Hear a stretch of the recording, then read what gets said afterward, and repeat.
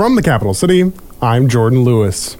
Closed out their 60th epic season with their concert series, Showdowns. They had performances Saturday night and Sunday afternoon at the Juneau Douglas High School. Taylor Vidic sang Cat and Mouse, which was arranged by orchestrator Spencer Edgars. I'm fortunate enough to have this opportunity where I've been able to arrange and orchestrate two pieces for the symphony, which I'm so excited about. And the first one is an original by Taylor Vidic. It's called Cat and Mouse. So that's kind of an epic showdown since time immemorial.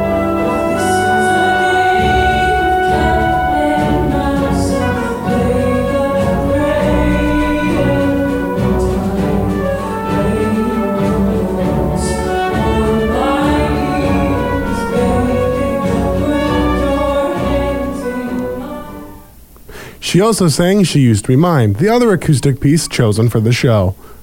The other piece is from the musical Waitress, which is music and lyrics all by Sarah Bareilles. We'll be doing the piece She Used to Be Mine, and that's where the drum set comes in.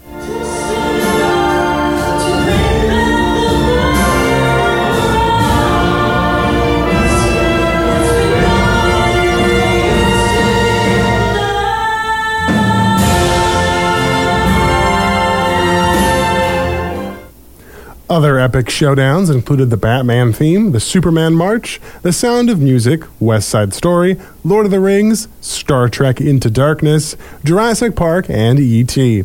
Coming up next for the Juneau Symphony is their Summer Strings Camp. You can look up more information on their website, juneausymphony.org. National Cancer Survivors Day was celebrated yesterday by Cancer Connection, a nonprofit organization in Juneau. Survivors and loved ones met at Marine Park to walk together to Bill Overstreet Park, where they were met by a bagpiper and the Yiskoo dancers. The Coast Guard also volunteered a barbecue lunch for the celebration of life. Cheryl Weinberg, president of Cancer Connection, talked to News of the North. This organization was founded by Mike Miller, and it was founded because he was diagnosed with cancer, had to leave the community immediately to get treatment, and he was terrified. And so he didn't know what he was going into or what to expect, and he told himself that if he survived, he was going to do something to help people when they were diagnosed. And so he created Cancer Connection, so we're trying to carry on his legacy. They have been doing something for National Cancer Survivors Day for an estimated 25 years. Weinberg shares what Cancer Connection means to her. Personally, I experienced cancer. I'm just over 10 years cancer-free now. This organization meant a lot to me when I was going through my treatment. I felt tremendous support, and once I was on the other side and had a clean bill of health, I wanted other people to have the support that I had. Fran Houston, the Aquan tribal spokesperson, gave a land acknowledgement. Then she also spoke of what this day means to her. I came down here at where the whale is because I received a email to, if I can say a few words, land acknowledgement on this day of June 4th. So when I spoke, I shared a little info about my mother, Rosa Miller. She's a cancer survivor. It was about 50 years ago. She was diagnosed with cancer. She's still with us. She'll be 97 next month.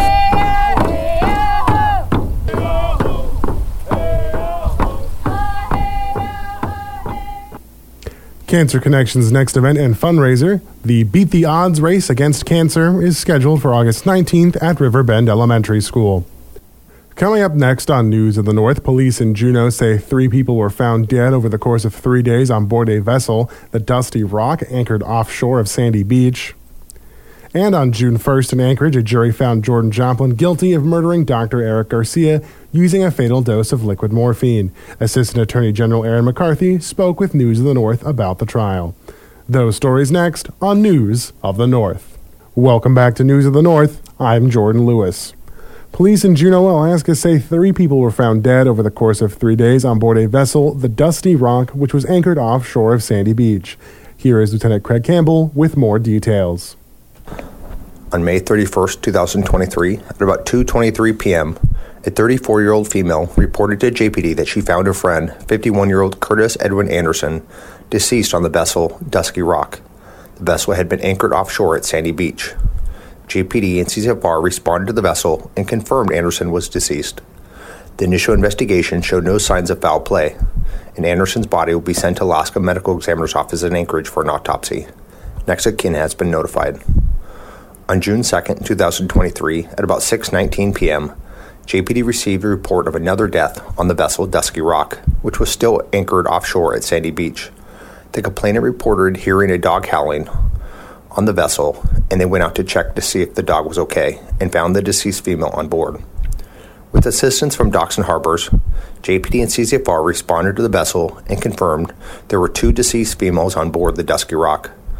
Nobody else was located on the vessel. Due to a concern about possible environmental factors that could have contributed to the death, the vessel was towed from Sandy Beach to Aurora Harbor. CCFR cleared the vessel from the presence of harmful fumes and none were located. The deceased females have been identified as a 34-year-old Juneau resident and a 28-year-old Juneau resident. The 34-year-old female is the original complainant on the death report from May 31st, 2023. Next of kin has been notified for the 34-year-old female. JPD is still working on notifying the next of kin for the 28-year-old female. During the initial investigation, there were no signs of foul play. The bodies of both females will be sent to the Alaska Medical Examiner's Office in Anchorage for an autopsy. The next of kin for all involved have been notified. You can read more details about this story on our website, kinyradio.com. And on June 1st in Anchorage, a jury found Jordan Joplin guilty of murdering Dr. Eric Garcia using a fatal dose of liquid morphine. The 38-year-old Joplin was convicted of murder in the first degree, murder in the second degree, and theft in the first degree for the March 2017 death of the 58-year-old Garcia. The case was prosecuted by Assistant Attorney General Aaron McCarthy and District Attorney Mark Clark. The Ketchikan Police Department conducted the investigation. News of the North spoke to McCarthy about what it was like for her to see this conviction after all these years. It's been a long road. We've been working on this case, obviously, a long time. We're just glad we could achieve justice for the Garcia family and for the Ketchikan community. It's obvious Dr. Garcia was very beloved by a lot of people in the community. McCarthy also recounted her closing arguments. Mr. Joplin murdered Dr. Garcia, and he was a man who just loved him and trusted him and supported him for many years, and he did it for money. McCarthy also explained the reason for the case being moved to Anchorage instead of having it in Ketchikan. The case was originally moved to Juneau from Ketchikan due to pretrial publicity. There was just some concern in the community of Ketchikan knowing so much about the case and having an unbiased jury. And then as a new judge and different prosecutors were appointed over the years, it did seem like most everybody was physically located in Anchorage. So then it was moved from Juneau to Anchorage by the judge.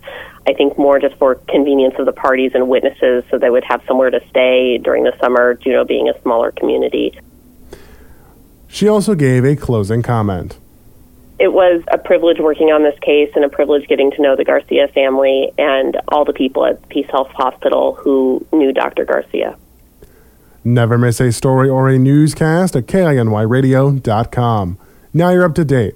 I'm Jordan Lewis for News of the North.